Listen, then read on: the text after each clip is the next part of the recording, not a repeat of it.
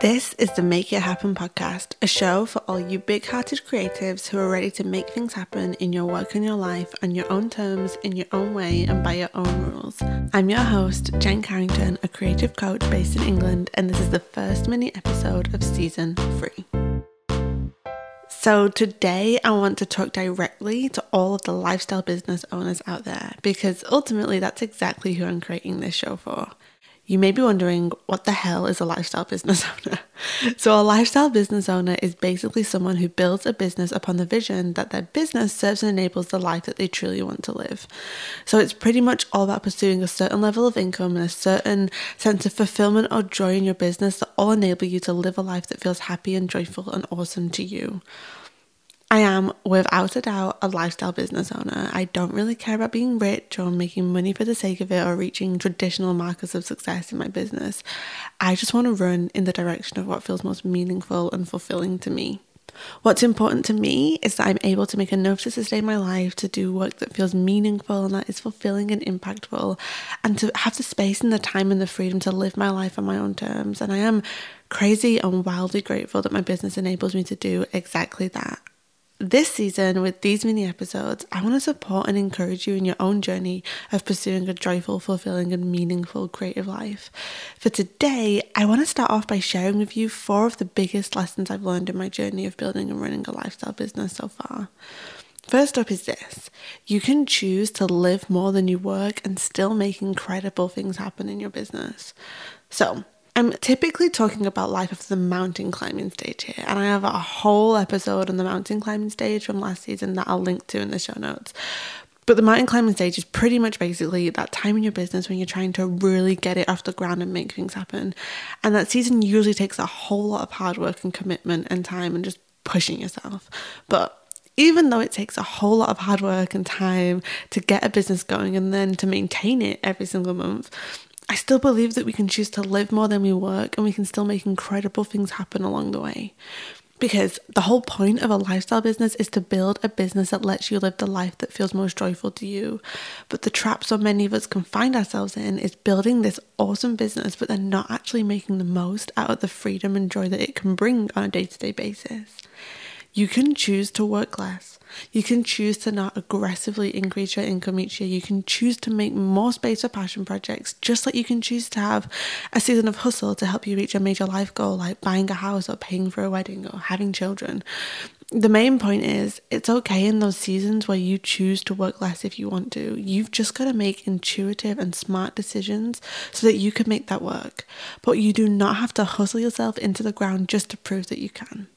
The second lesson I've learned is this: more time, more flexibility, and more joy is what brings you freedom, not more money, but only after a certain point. So I found that there are 3 components to a happy creative life: fulfillment, sustainability, and impact. We want to do work that is impactful and meaningful. We want to find joy and fulfillment in our day-to-day life, and we want it to be sustainable financially in the long run. There's no doubt about it. There are so many bills to pay in life, and when you're a full-time creative, your finances are a topic that cannot be avoided. We all have a bottom line for what we need to make financially to get through each month. And then there's usually a higher amount of what we'd really like to make to help us maintain our lifestyle and reach our goals in life, like travel and maybe even big life events like getting married or buying a house or having children or retiring one day. What I've personally found is that once we know what our target income is to help us pay our bills and afford the lifestyle that we want, and obviously cover our tax bill and business expenses too, we don't then always need to be obsessing over increasing our income if we're already in a place that feels good financially. Here's the thing: more time, more flexibility, more joy can bring as much freedom, if not more, than more money can. There will always be times in life when we want to increase our income. Although I'm personally crazy happy with the income I make right now, I know in the future I will want it to increase when we have children, for example, when we want to move out of the city and buy a bigger place somewhere. But it's also okay to choose to maintain your income for a while so you can explore what having more time and flexibility looks like without any pressure to aggressively increase your earnings. So much of the noise online and in life can be focused around making more money. But I found that after a certain point in this season of my life, more freedom over my time and more flexibility in my days is what makes my life more joyful. Not having more income and having to give even more of myself to my business to enable that income growth. And I found that when you're running a purposeful, impactful and fulfilling creative business, your income will naturally increase anyway, but at a pace that suits your lifestyle and energy along the way. The third lesson is this: you have to live in the truth of what success, joy, and fulfillment looks like for you. Because the truth is, it looks different for every single one of us. My own personal definition of success may be wildly different from yours.